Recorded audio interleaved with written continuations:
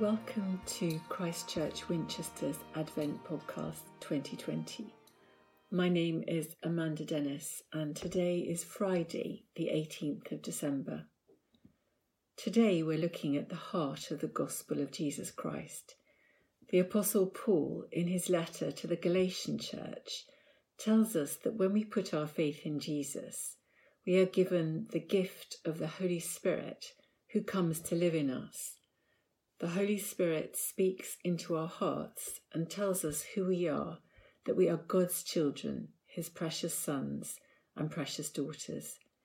It's good news, but is it too good to be true? Can God really want me in his family when he looks at me and sees all the things I keep getting wrong? Can he really love me when he sees the real me? Surely there must be more to it than that. Surely I need to try really hard to do things to make myself a better person, make God love me more. Paul writes to the Christians in the church in Galatia, in what's now modern-day Turkey, to strongly counter these sorts of ideas that were creeping into the hearts and minds of Galatian Christians. Paul's letters aren't always easy to understand, so I'm going to start with a bit of background. Paul, on his first journey, had preached the gospel of grace and seen many people put their faith in Jesus. But soon after he moved on, false teachers moved in. These false teachers said that Paul was not a real apostle, and they challenged the gospel he had preached. They said it was only half a gospel. It was not enough to put your faith in Jesus and receive salvation as a free gift from God. There were things that the Galatians needed to do. If they wanted to live lives that were truly pleasing to God, they needed to observe the Jewish law set out in the Old Testament, especially the rules about being circumcised. Paul wrote his letter to counter these false teachings that had seeped into the Galatian church. Paul says we are justified and made right with God, not by observing the works of the law, but by faith in Jesus. It's that simple.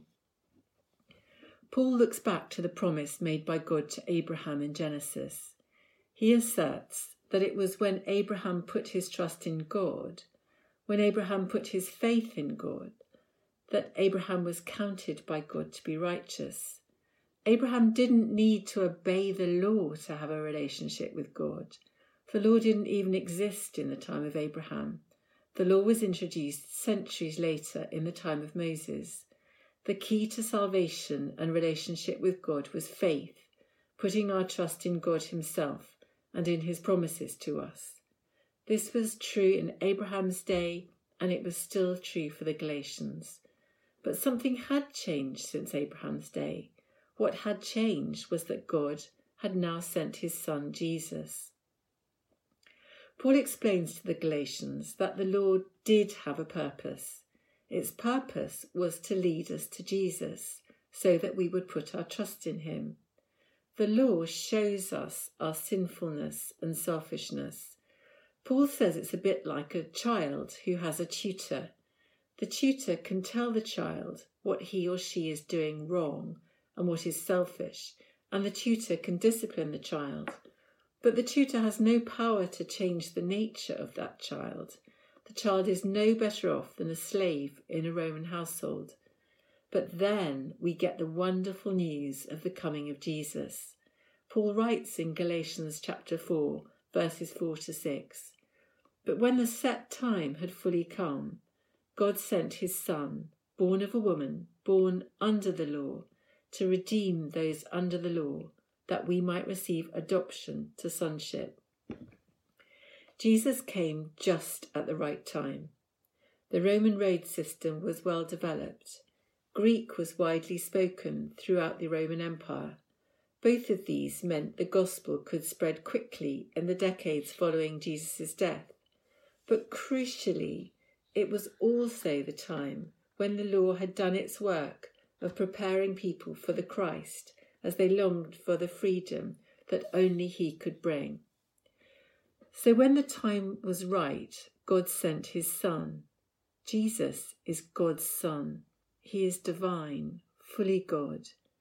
Yet he was born of a woman, born of Mary. Jesus is fully God and fully human. He was born to a Jewish mother in a Jewish state, living under the Jewish law. Throughout Jesus' life, he submitted to all the requirements of the law. He succeeded where everybody else had failed and fully met the requirements of the law. Jesus was uniquely qualified to redeem and set free those who were under the law. The law had acted like a tutor, pointing out our sin and selfishness. We were like slaves, unable to free ourselves. Jesus took the punishment that we deserve for all our sin and selfishness so that we could be set free from slavery. In our culture, we often think of freedom as being totally independent, free to do what we want, free to think what we want, free to go where we please. It's a life where we're not constrained by anything.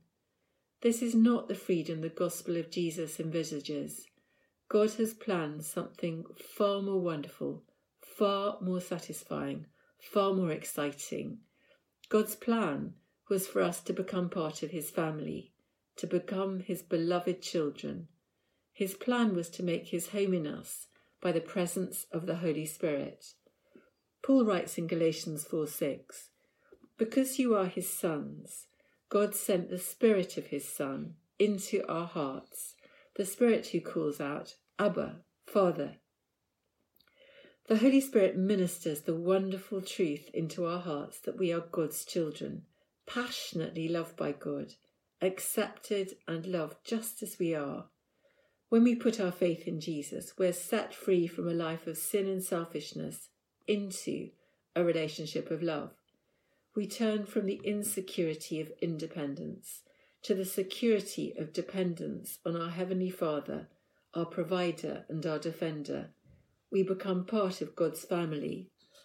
The Holy Spirit will pour God's love into our hearts, and we will desire more and more to live a life that pleases God, as the Spirit works in us to transform us to be more and more like Jesus. Let's pray.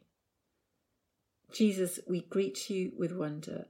You are precious beyond mere words. Our world needs your presence now more than ever. I gladly take up the angel's song of good news, joy and peace. Let kings bow down, let all creation marvel. Let this love story ring out for all to hear. Amen.